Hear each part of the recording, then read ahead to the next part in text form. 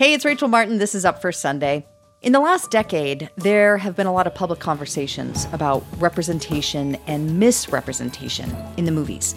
Change has been a long time coming, but we do see it right now as 2022 comes to a close. One of the biggest hits at the box office is the Marvel superhero film Wakanda Forever, which features an almost exclusively Black cast. But these conversations about representation are hardly new. And my colleague, Aisha Harris, has been thinking a lot about this. Aisha is the co-host of the NPR podcast Pop Culture Happy Hour. She decided to revisit 3 major films with enduring legacies and complicated histories. The result is Aisha's series, Screening Ourselves. We're going to play one of the episodes from the series. But first, I had some questions for Aisha about how she put this whole thing together. And she joins us now. Hey, Aisha. Hey, Rachel. So, besides an excuse to go revisit all these classics and spend a lot of time watching movies, why did you decide to make the series? What were you hoping to learn? Well, I realized that we were, having a lot of conversations about representation in film and TV today. And there's been a lot of pushback from certain corners of the internet and in the entertainment industry and in the media landscape against, quote unquote, woke movies, woke talk around movies and TV.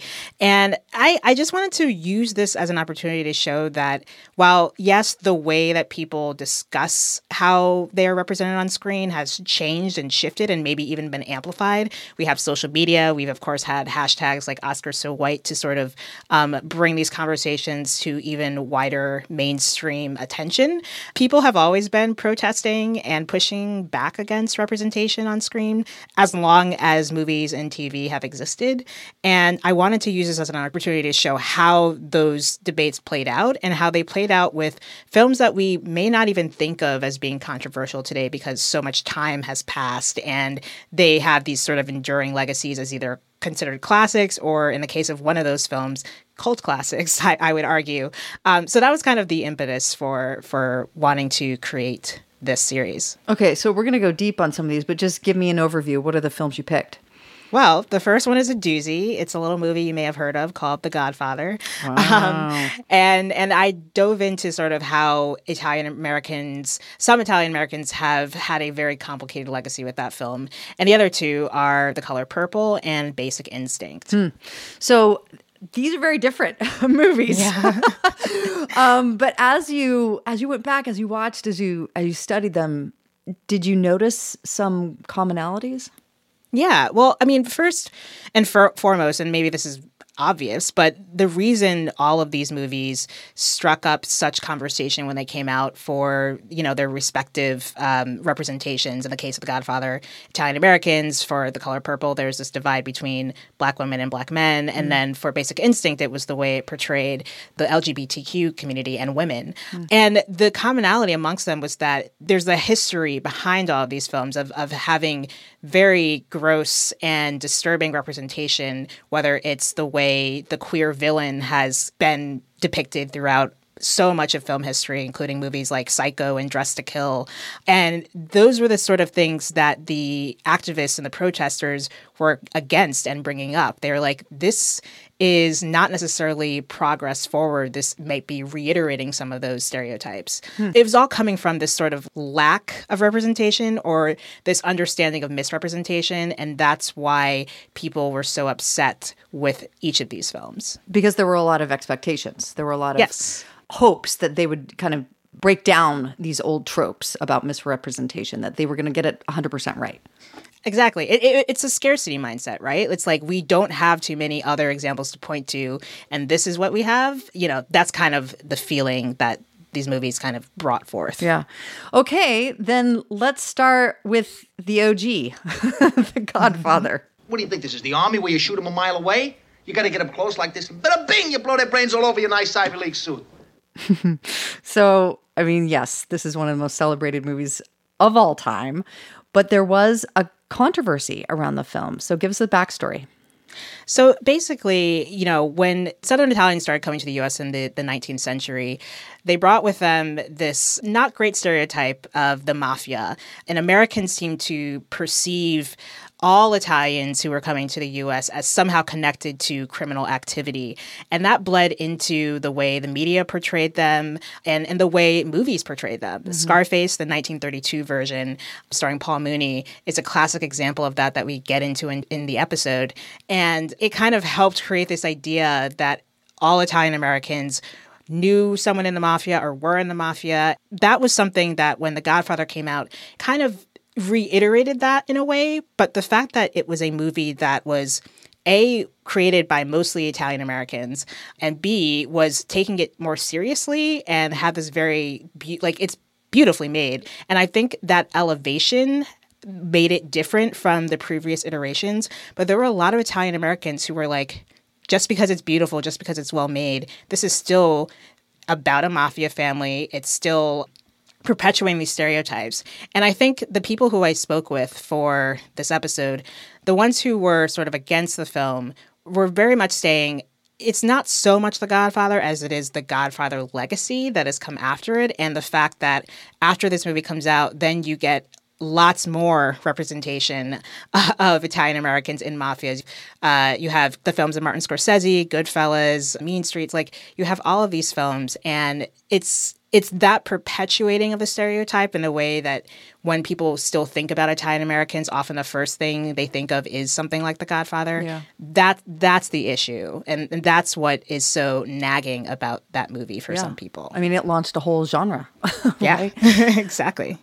All right. So moving to film number 2, Basic Instinct. So Basic Instinct, I guess we characterize this as a dark erotic thriller. Mm-hmm. All I remember is the scene, Sharon Stone, there's an interrogation. You ever engage in any sadomasochistic activity? Exactly what did you have in mind, Mr. Corelli? There's some missing underwear. I mean, I was like in high school, so I was like mildly traumatized by this movie. Does the controversy surrounding this have to do with the graphic sex, or what was it? I think the reason why so many people were interested in this movie to begin with, like, it was all over the cultural zeitgeist.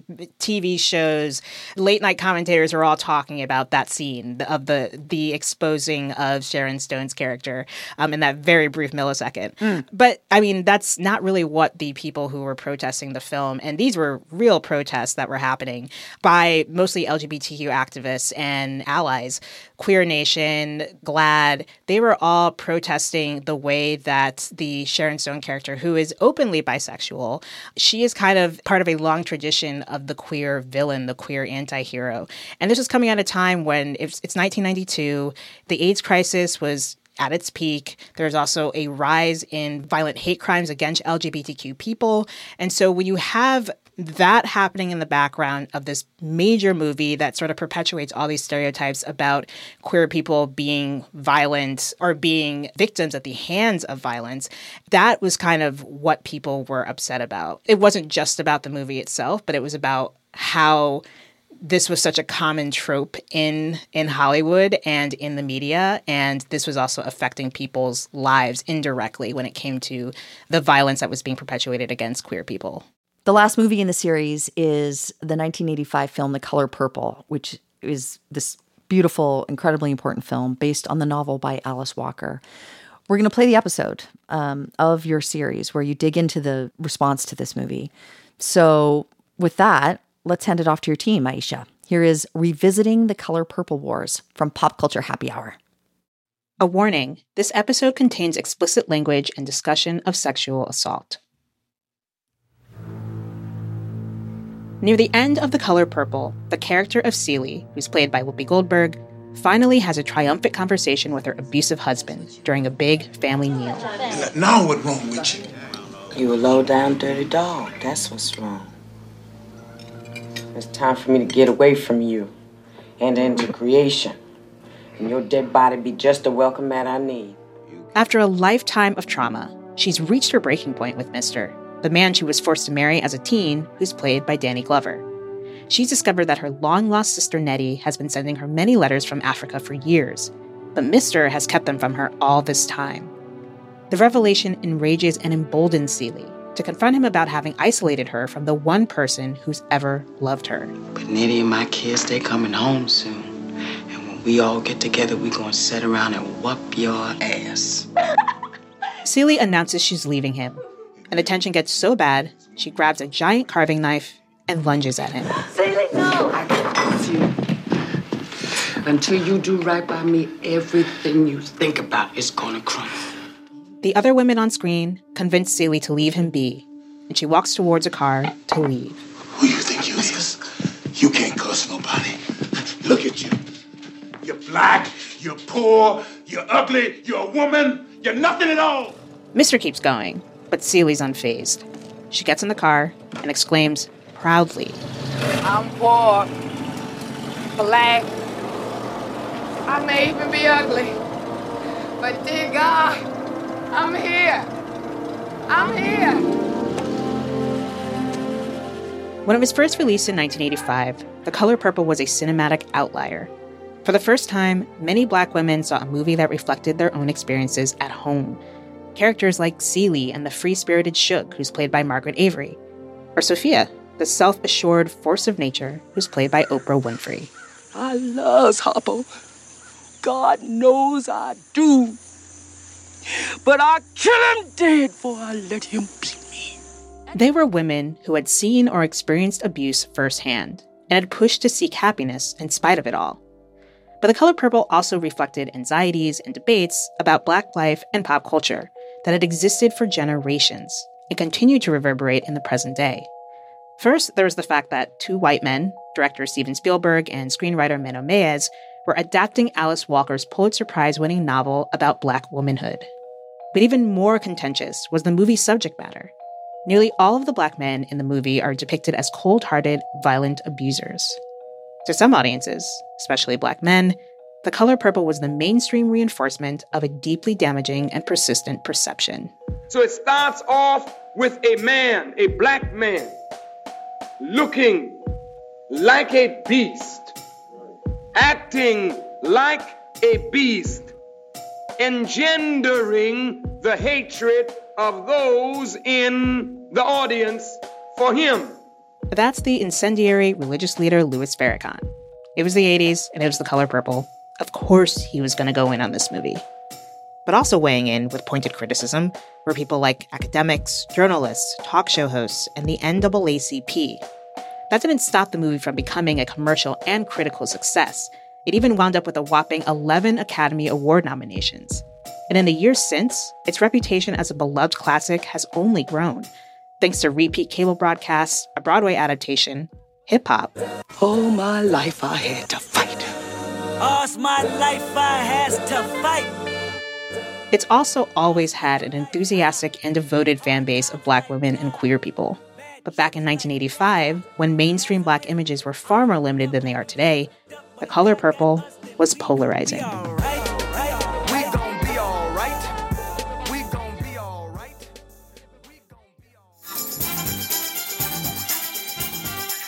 The 1970s was a relative boon for Black artists on screen. For the first time ever, major studio features were being directed by Black filmmakers, including Ossie Davis, Sidney Poitier, and Gordon Parks. Movies with predominantly Black casts like Sounder and Lady Sings the Blues were being nominated for Academy Awards. Isaac Hayes became the first Black person to win the Best Original Song Oscar for the theme from Shaft. Who's the Black private dick that's a sex machine to all the chicks? You're damn right. But many of the movies of this era fell under what was dubbed Blaxploitation, low-budget films often featuring Black characters as pimps, sex workers, or drug dealers in dangerous urban environments, like in the 1975 movie Dolomite. Dolomite is my name, and f***ing up motherfuckers is my game. The acting and dialogue usually left much to be desired. By the end of the 70s, Blaxploitation had virtually dried up at the box office. And in the next decade, roles for Black performers would recede again. Black cast movies, particularly dramas, were still such a rare occurrence that a lot was riding on The Color Purple when it entered into production in 1985. The Color Purple. An American story for the whole world. It's about life. It's about love. It's about us. Alice Walker's book, The Color Purple, was released in 1982 to wide acclaim and won the Pulitzer Prize for fiction, a first for a Black woman. It's an epistolary novel told from the point of view of Celie, a young teen growing up in the rural South in the early 1900s. Dear God, I'm 14 years old. I've always been a good girl. Maybe you can give me a sign. Let me know what's happening to me.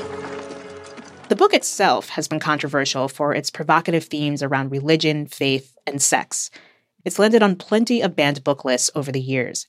Here's Walker describing some of its themes for Democracy Now! On the book's 30th anniversary. Then she discovers that the God that she's writing to is deaf, because he's basically the Christian God that has been imposed on Black people.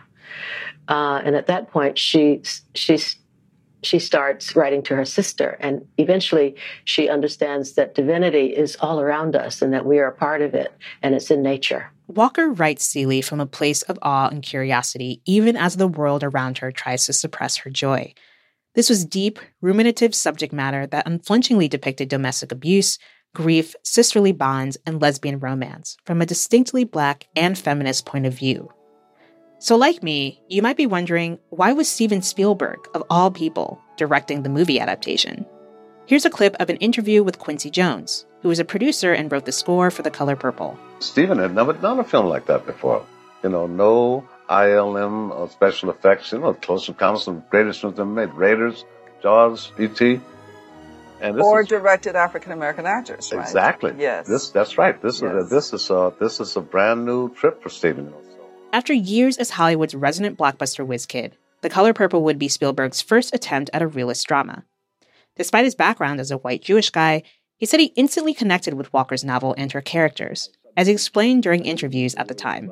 I wanted part of it to belong to me, and because I just came to love all the characters in the novel, and I wanted to do it justice on the screen. I wanted to bring all those characters to life. I didn't want just to... Now, as I'm sure you can probably imagine, a lot of people were skeptical about a white director being appointed to tell such a sensitive story about Black pain. But you've also got to remember, this is the 80s. People were saying, why did they have a white man directing? This is Margaret Avery, who played singer Shug Avery in the movie. Number one, there were no Black directors at that time that the studios would give that power to. We didn't have our John Singletons or Spike Lees and anybody else, or all of our wonderful Black female directors. So Steven was the only director with the clout that the studios would give it a go and the green light. Alice Walker served as a consultant for the movie. She also had misgivings. Her journals were published in a book compilation in 2022, and in excerpts from her notes about the production, she expressed disappointment with several creative choices, including inaccuracies in the scenes portraying Nettie living in Africa with Celie's children. But Black observers weren't the only wary ones. Once the movie was released, some movie critics and filmmakers suggested Spielberg was way out of his depth. Of the film's 11 Oscar nominations, Best Director was not one of them. The choice of director for The Color Purple may have been an obvious point of contention, but it was only a fraction of the debate. What really got people going was how The Color Purple showed and reflected Black life, and specifically the relationships between Black men and women.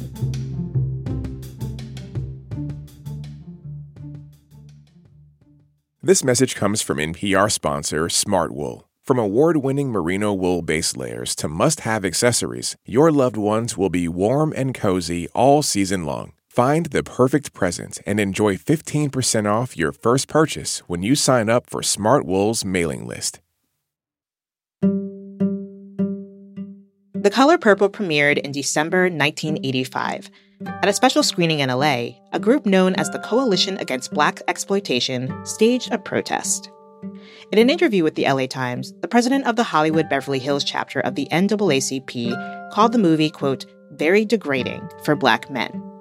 Both Glover and Spielberg defended their interpretation of the character at the time.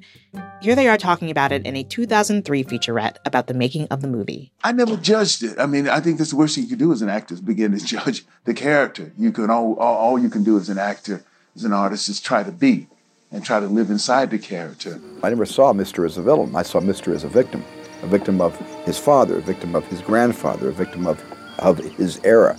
But these kinds of defenses didn't do much to silence the movie's critics. You either love Color Purple or you hate Color Purple.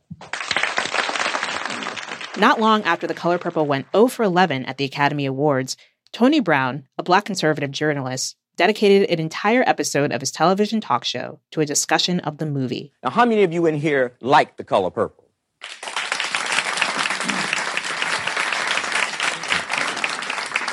How many of you do not like The Color Purple? Now, the panel on Tony Brown's journal was made up of 4 Black men on opposite sides of the debate. The anti-Color Purple critics were Quasi Geiger, a member of the Coalition Against Black Exploitation, and Verna Jarrett, a columnist for the Chicago Sun-Times. The defenders of the movie were Eric Estes and film critic Armond White. This was before social media, before blogs, before Black Twitter, a time where most of these fierce debates had to take place live and in person, and the reactions could be visceral. The segment was dubbed Purple Rage. Well, when are we going to see a movie that is typical?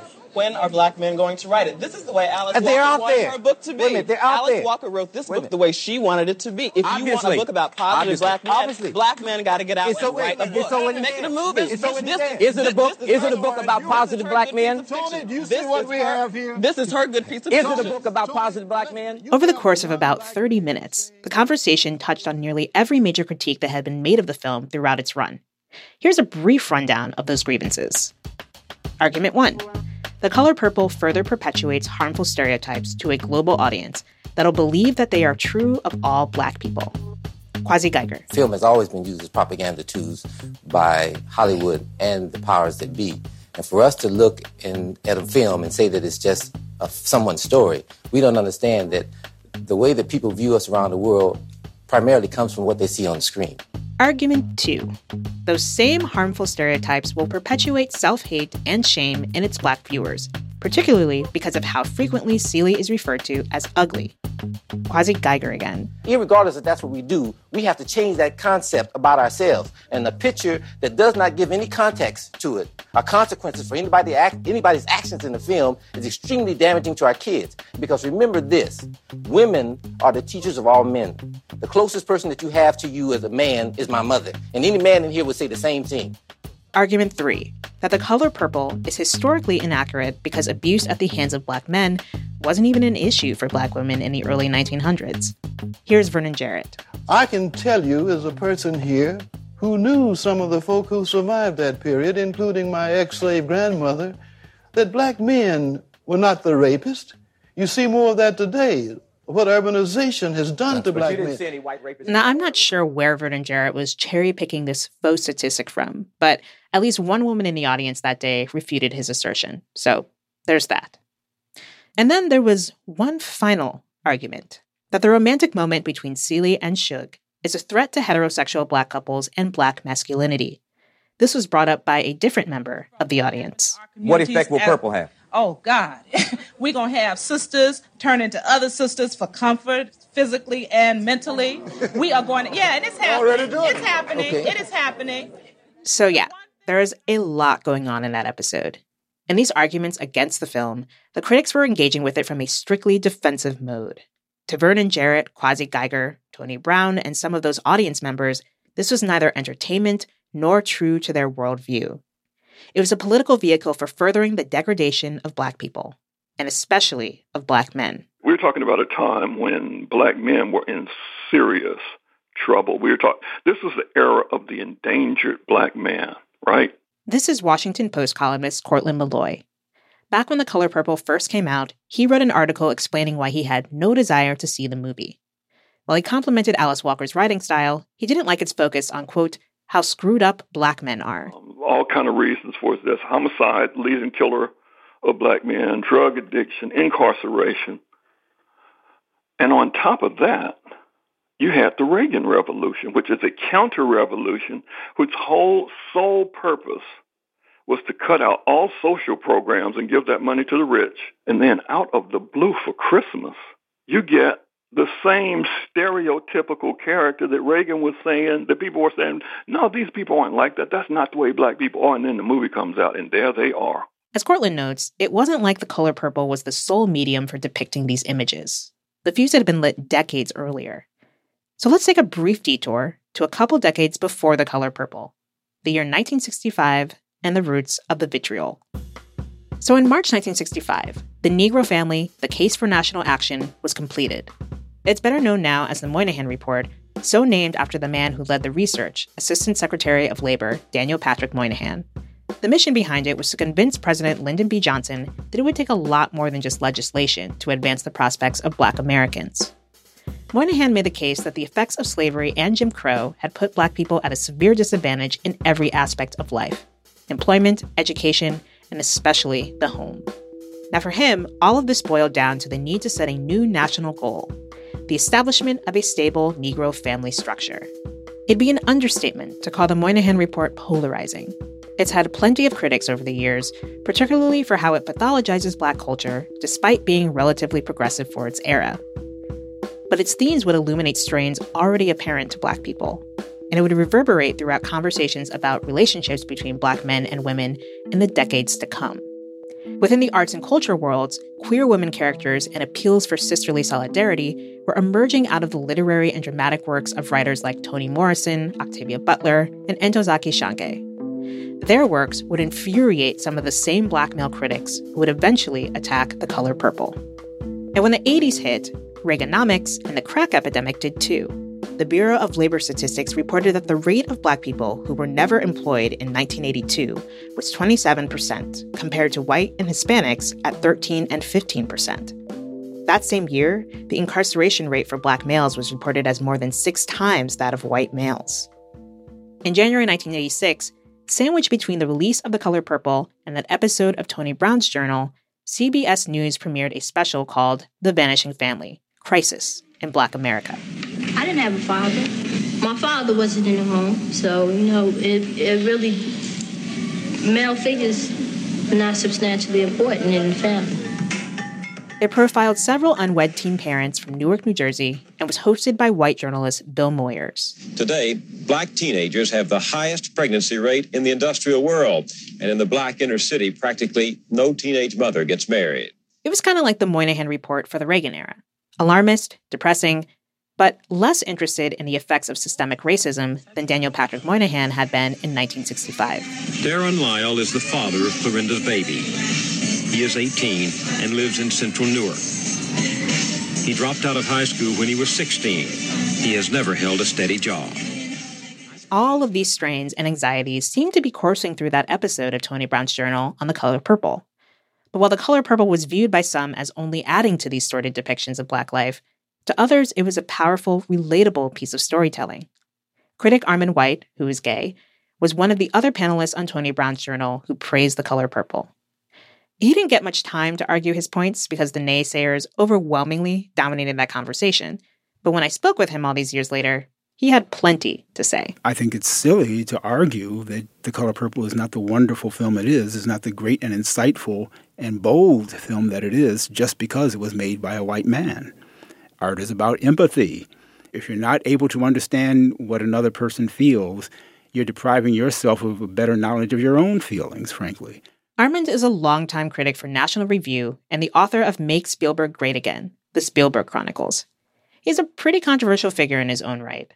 His opinions on movies and pop culture have gotten him labeled as contrarian and troll by peers and readers throughout his career. But he considers The Color Purple to be one of the greatest American movies ever made and a pinnacle of queer representation. He also sees it as a film that's doing more than just wallowing in Black pain. There's sunshine and there's rain throughout The Color Purple, so to speak. I think one of the best sequences in American movie history is the reading of the letters between Suge and Celie. And when Suge first sees Celie, she comes out of the rain, speaking of sunshine and rain, and she sees Celie and she says, "You so ugly." You sure is ugly. And the smile on Suge's face, laughing at Celie, that smile then turns quite differently when she kisses Celie. And it's Celie who smiles. I love you. You think I's ugly? No, I don't. You ugly. You sure is ugly. You still ugly. Amen. Oh, Miss Celie, that was just the salt and sugar. Me being jealous of you and Albert. I think you're beautiful. Whoopi Goldberg will never have a better moment in her career than that. At one point during the segment, back in 1986, Armand noted that the panel was sorely missing a woman's perspective. He wasn't wrong, though most of the audience members who chimed in during the conversation were women. And like Armand, some of them expressed their appreciation for the movie. I'm only 22 years old, but I have gone through a lot. I thought the movie was great because it did take an unpleasant part and it brought it out so that people can see. But that's to deal with roots and everything else. We don't want to see that again. No, but how are we going to know about it? How are we going to deal with it? How are those people out there going to deal with it unless they're exposed to it? Elsewhere, Black women were engaging with and discussing the movie on their own terms. Many of them also responded positively, as NPR's Lydia Kleiner reported during Oscar season. The intensity of disagreement between men and women about how to interpret the film led Howard University counselor Audrey Chapman to offer airing out sessions for students. Chapman says she was trying to avoid disastrous private confrontations by giving people a chance to say what was on their minds publicly. Chapman says male students took the film very personally. They over-identified with Mr., and Mr. seemed to be the main character that everyone talked about, even though there were other men in that movie. The women said, but the movie wasn't about all Black men. And in fact, if that's the way you saw it, then all of you have a very warped sense of who you are. Dorothy Gilliam, who had become the first Black woman reporter at the Washington Post in 1961, wrote about embracing The Color Purple and viewing it as a useful opportunity to address sexism within the Black community. We were just looking for something that was not, either a Blaxploitation. We were looking for a real drama about families. At the same time, she now feels conflicted about how she framed Black men's opposition to the movie. Looking back, I think I could really understand a little bit more about some of the protests by Black men about that the movie showed Black men only in very negative ways. But I think I was so happy to see something about a Black family, about Black women, and that really, quote unquote, starred Black women, that I kind of didn't give Black men all the credit I should have given them for the fact that they were very upset. I think this gets at the heart of what author and critic Michelle Wallace observed in her 1979 book, Black Macho and the Myth of the Superwoman. This unresolved tension between race and gender that Black women must contend with regularly. Wallace argued that womanhood had been excluded from the Black radical movement of the 1960s. Here she is speaking with NPR's All Things Considered a couple months before her book was published. The problem of the Black woman was put aside in the interest of facing the problems of the Black man. You had to assume, you had to believe that Black men had been more oppressed, more devastated by slavery and racism than Black women. And you also had to believe that the key to rebuilding the Black race was a strong Black man. On the one hand, you want to acknowledge as a viewer this whole history of Hollywood depicting Black men as buffoons and violent predators, going all the way back to The Birth of a Nation. So I can sympathize with Dorothy Gilliam's conundrum and change of heart all these years later. But there's an equally long history of denigrating stereotypes of Black women, too. And while domestic abuse within Black families was under-researched at the time, what limited data there was suggested it was an issue many Black women had to contend with. For example, some studies from the late 80s indicate that Black women were living in battered women's shelters at disproportionately higher rates than white women. With The Color Purple, the breadth of Black women's pain and joy was finally being rendered on screen through several distinct characters, all in one movie. This was huge. It shouldn't and doesn't take anything away from Black men's experiences to acknowledge and celebrate this. Or, as one woman interviewed about the controversies by the New York Times put it, Black women should not be sacrificed for Black men's pride. Let the film roll.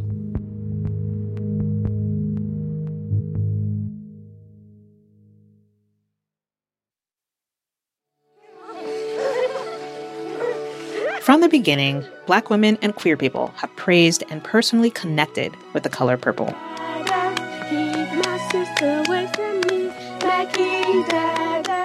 But Black conservative and straight male critics were primarily chastising the movie for existing in the first place, which inadvertently is also a dig at Alice Walker's novel. For other observers, though, it was more about how the movie was made. Through various accounts over the years, Alice Walker's feelings about the way Steven Spielberg translated her novel to the screen could probably be best categorized as lukewarm. Here she is talking about her initial reactions to the movie with Democracy Now! In 2012. In the beginning, I didn't like the film because it just felt so outlandish. It's very weird having a book of yours made into a film. Everything looks like a cartoon, but I got used to it when I saw it in a theater with lots of people. There's something to the way she describes how the movie, quote, looks like a cartoon. Since its production, this sort of characterization of Spielberg's aesthetic has been invoked among the movie's critics and defenders alike. Even some of the cast questioned his creative choices at the time, particularly when it came to the relationship between Shug and Celie. In Alice Walker's book, a character's queer sexual intimacy is made plain. In the movie, it's toned down and reduced to a tender scene where they kiss on the lips. Here's Margaret Avery. That was a part of Steven making the movie to make money. He said, if we show all of that, it's going to get stuck in the artsy films. It won't go commercial. And he did get a lot of backlash because of that, particularly from the gay population. Part of the reason Walker was said to have sold the film rights to The Color Purple was because she understood the power and reach of movies and how Black people had been maligned within the medium for decades. Celie, Shug, and Sophia, characters that were up to that point rare figures in the storytelling realm, these characters could reach a different and wider audience than her book ever could. To Armond White, at least, this is part of what makes the movie so effective as a story about queer women. The film doesn't try to make a case of her being a lesbian. It makes a case of her being a human being who loves. And this may be part of the reason why the film is not recognized as a movie about a gay woman, but it is. But that's the conundrum when dealing with entertainment meant for the masses. The communities and cultures a movie depicts can only be appealed to so much without compromise and concessions. Many viewers felt that Spielberg fell short in bringing heft to certain scenes and characters. There were inappropriate comedic additions and levity added for commercial appeal and narrative flattening, like the famous scene where Sophia confronts Celie for telling Harpo to beat her. Sophia's powerful assertion of her right to defend herself against her husband is undercut by crosscuts of Harpo awkwardly lying to Mister about how he got those bruises. You told Harpo to beat me. It was that mule, Paul. Old Joy, old Joy the mule, I tell you, I was out there trying to plow that Northfield, and the mule just went crazy. He started kicking and bucking, hitting me right there, bust my eye, bust my lip. Here's Dorothy Gilliam again. It's important for us to also think about what Alice Walker, when she was writing the book, what she had in mind. And I don't think the film quite captured that. It captured it a lot about the women, but not quite about the men. And when you read the novel, you see how there's much more in it that would support the fact that she also wanted to show that, these men are doing some bad things, but they're also doing some good things. The movie was not true to the book. Cortland Malloy. To Alice Walker's credit, she did give you a sense of what being Black was like in a way that Spielberg could not and did not. And in fact, to make it a mass-marketed proposition, you had to make it not so much that way. You had to make it have universal appeal. So you have these people acting out of context down there. The villain should have been, white slavery people and sharecropping people and stuff like that. Yeah, so I'm not so sure I needed white racism to be the big bad in this movie. Also, Sophia has a life-altering experience when she's imprisoned for several years, then forced to live as an indentured servant for the mayor's wife after a racist encounter. Black men aren't the only antagonists in this movie. But these observations help illuminate how The Color Purple became an imperfect vessel for telling an unprecedented kind of Black story. It couldn't just be a movie that resonated deeply with certain audience members. Because of the era in which it was created and who was directing it, as well as who was voting on Academy Awards and who was most valued as a potential audience by studio execs, a significant number of white people were guaranteed to consume it as well. Naturally, that can breed ignorant responses from some white viewers and some apprehension on the part of Black viewers. I want to briefly jump back again to the episode of Tony Brown's Journal and a moment near the end where the host asked Armond White to comment on a white reviewer's response to The Color Purple. In that review, that person had referred to the, quote, no account black men in the movie. It bothers me about Parade magazine, not about the movie. I can't legislate how stupid people read that film. I think it's a smart are film. all people stupid who don't see it from the standpoint, as you do, from a great movie made by a great director named Maybe Steven I shouldn't Spielberg? say stupid, but I would say uninformed and naive and You're narrow. the one that's uninformed about your own history, No. Wait a minute. I would like to say something. You might as well be white. Wait a minute. It can be a little difficult to make out because of all the crosstalk. But at the very end of that clip, Vernon Jarrett jumped in to say that Armond White, quote, might as well be white. He basically called Armond an Uncle Tom. Well, that was stupid then. I think it's stupid now. I thought it was an attack on me as a black man. That as a black man, I should not be defending a white artist. And as a black man, I should only be defending the work of a black artist. But I don't think that way. I didn't then and don't now either. But that's where things were in 1986. Everything, too much, was riding on The Color Purple. Here's Margaret Avery again. You can understand how it was received.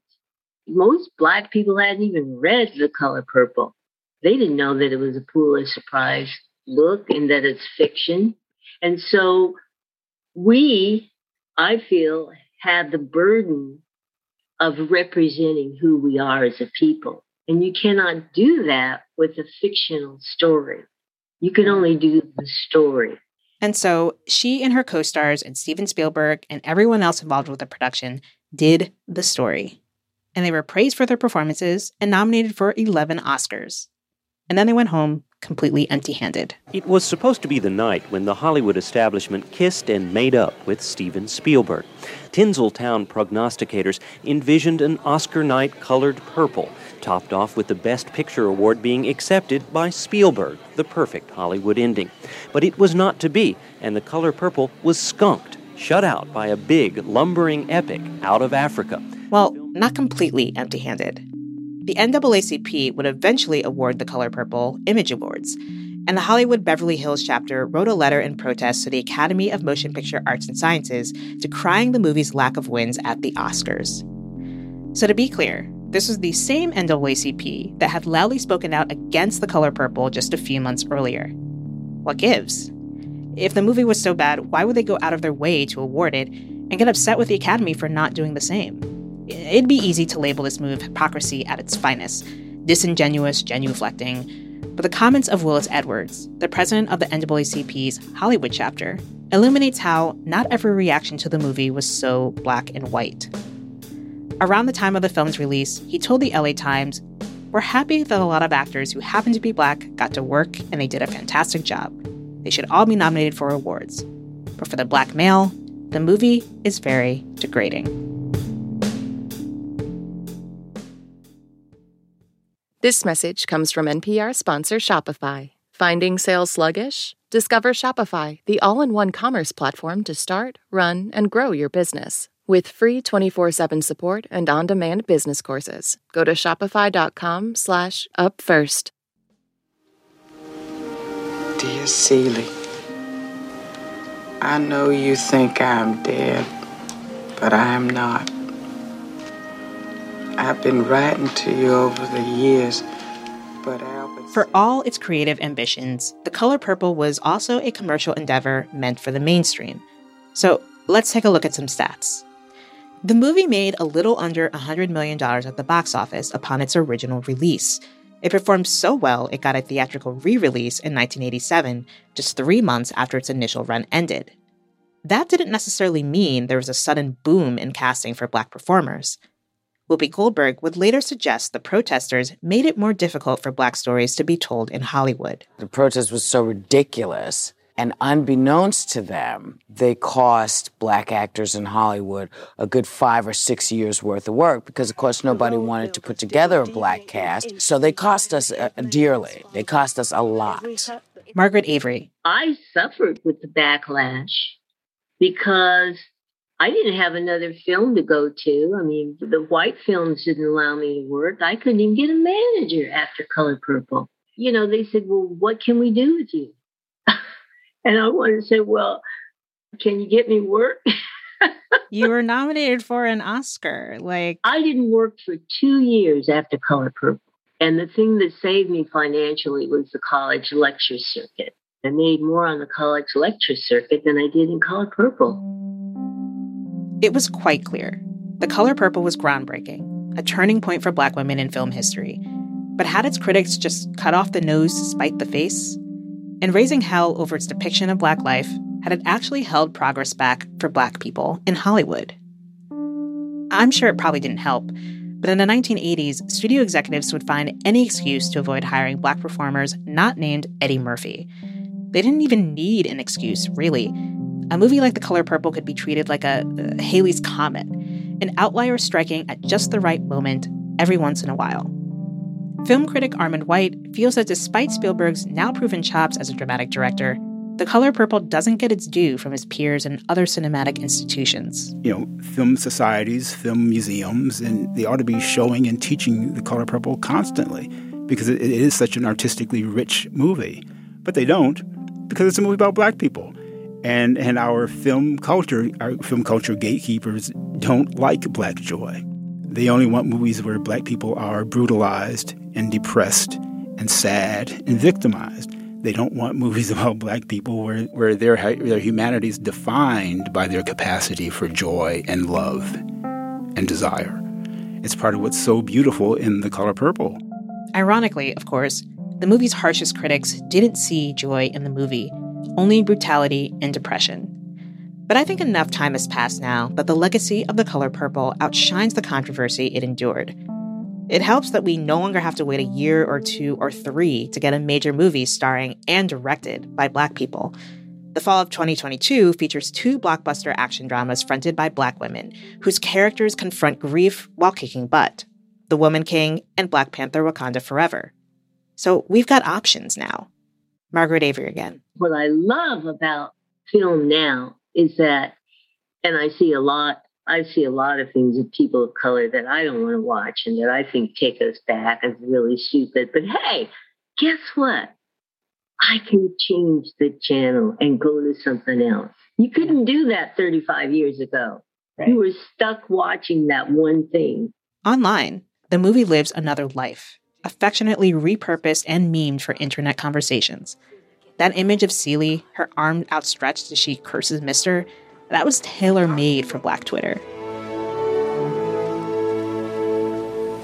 Everything you've done to me, already done to you.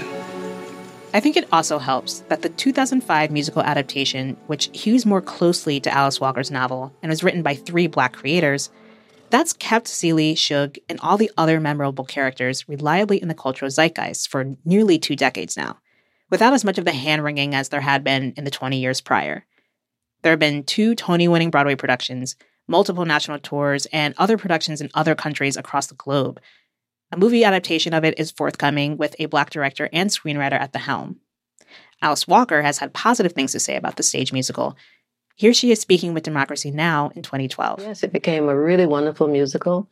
Some of the things I had wanted more of in the film, we were able to put into the musical. Which was? Development of the relationship between Celie and Suge, which is so precious and beautiful in the musical. Over the years, performers like Fantasia Barrino and LaChanze have gone on to play Celie on stage, and they've articulated the staying power of Walker's characters. This woman, what she embodies, what she represents in our history of the struggle, the pain, the weight that has been put on this young girl, yet she's able to survive and not only be healed, but heal others, is a huge part of our lineage, a huge part of our history.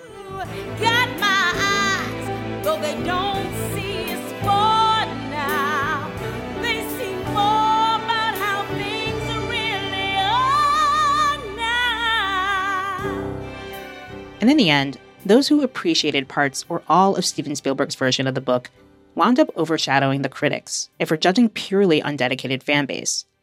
It just took some time and distance from the chaos and alarmism of the 80s for that largely Black female and queer fan base to become the consensus. Washington Post columnist Courtland Malloy now concedes he might have been a little too quick to dismiss how many Black women responded to the movie at the time. My mother was from a little town, a little farm in South Carolina. And so she knew how people are when, there were men who were abusive. So her objection was that I was too willing to dismiss the fact of abuse as if it did not happen. I just was not ready to deal with it. What I learned from her is that there were women who were ready to deal with it, who wanted it out in the open, this big secret thing. That movie did things for people who had never seen images like that before and who knew that there were secrets that had never been revealed before. But even if The Color Purple has been accepted into the unofficial Black cultural canon, unfortunately, many of the same gendered schisms that plagued its initial release persist in the present day. I can't help but think about the high-profile Black women who have accused Black men of harming them in some way in the years since The Color Purple. For starters, Dee Barnes, Khalees, Rihanna, and recently, Megan Thee Stallion, who's accused rapper and former friend Tory Lanez of shooting her in the foot in 2020. Tory shot me. Stop trying to come on the internet acting like a Black woman, a grown-ass Black woman, really got any reason to be lying on another grown-ass Black man when all the shit fucked up going on in the world right now. In each of those cases, they faced public harassment and mockery and been accused of making their stories up for clout or money. Many of their loudest critics on the subject seem to be men. Their fiercest defenders tend to be women. And each time a news story like this pops up, it's kind of like the Color Purple debates all over again. Black women empathizing with another's painful experience, while many Black men dismiss it and shout it down. Except it's playing out over a real-life incident rather than a fictional drama, and largely over social media. Different side, same coin. Frankly, it's kind of depressing. And this isn't unique to Black culture. As we saw with Me Too, women across races and ethnicities face dismissal in response to domestic abuse. Margaret Avery again. When they were showing the film at these different fundraisers, you're talking about Argentina and France, and everywhere. It was like a wonderful experience for me. But those women who came out, you could see they could relate to that film regarding the abusive relationship because they had tears in their eyes. Some of them were sobbing. And I feel blessed to be remembered with that film because I haven't done, in my experience, there hasn't been another film that I've done that has touched me as well, as much as that character. Perhaps that's another reason The Color Purple endures, even if you're unaware of all the hot takes it initially inspired. It translates in any era. I first encountered the movie in bits and pieces on cable TV when I was a young adult, and eventually I read the book in either high school or college. And even then, in the early aughts, it felt to me like a work that was both of its time and way ahead of its time. The arguments that took place in those brightly lit TV studios, bustling college campuses, and everywhere in between, they tapped into where we were in the 80s and anticipated where we'd be now, nearly 40 years later, for better and perhaps for worse. The Color Purple is far from perfect, but I think the essence of Alice Walker's rich characters shine through whatever parts of the movie don't quite work. How can you discount what the storytelling has meant to so many people around the world after all these years?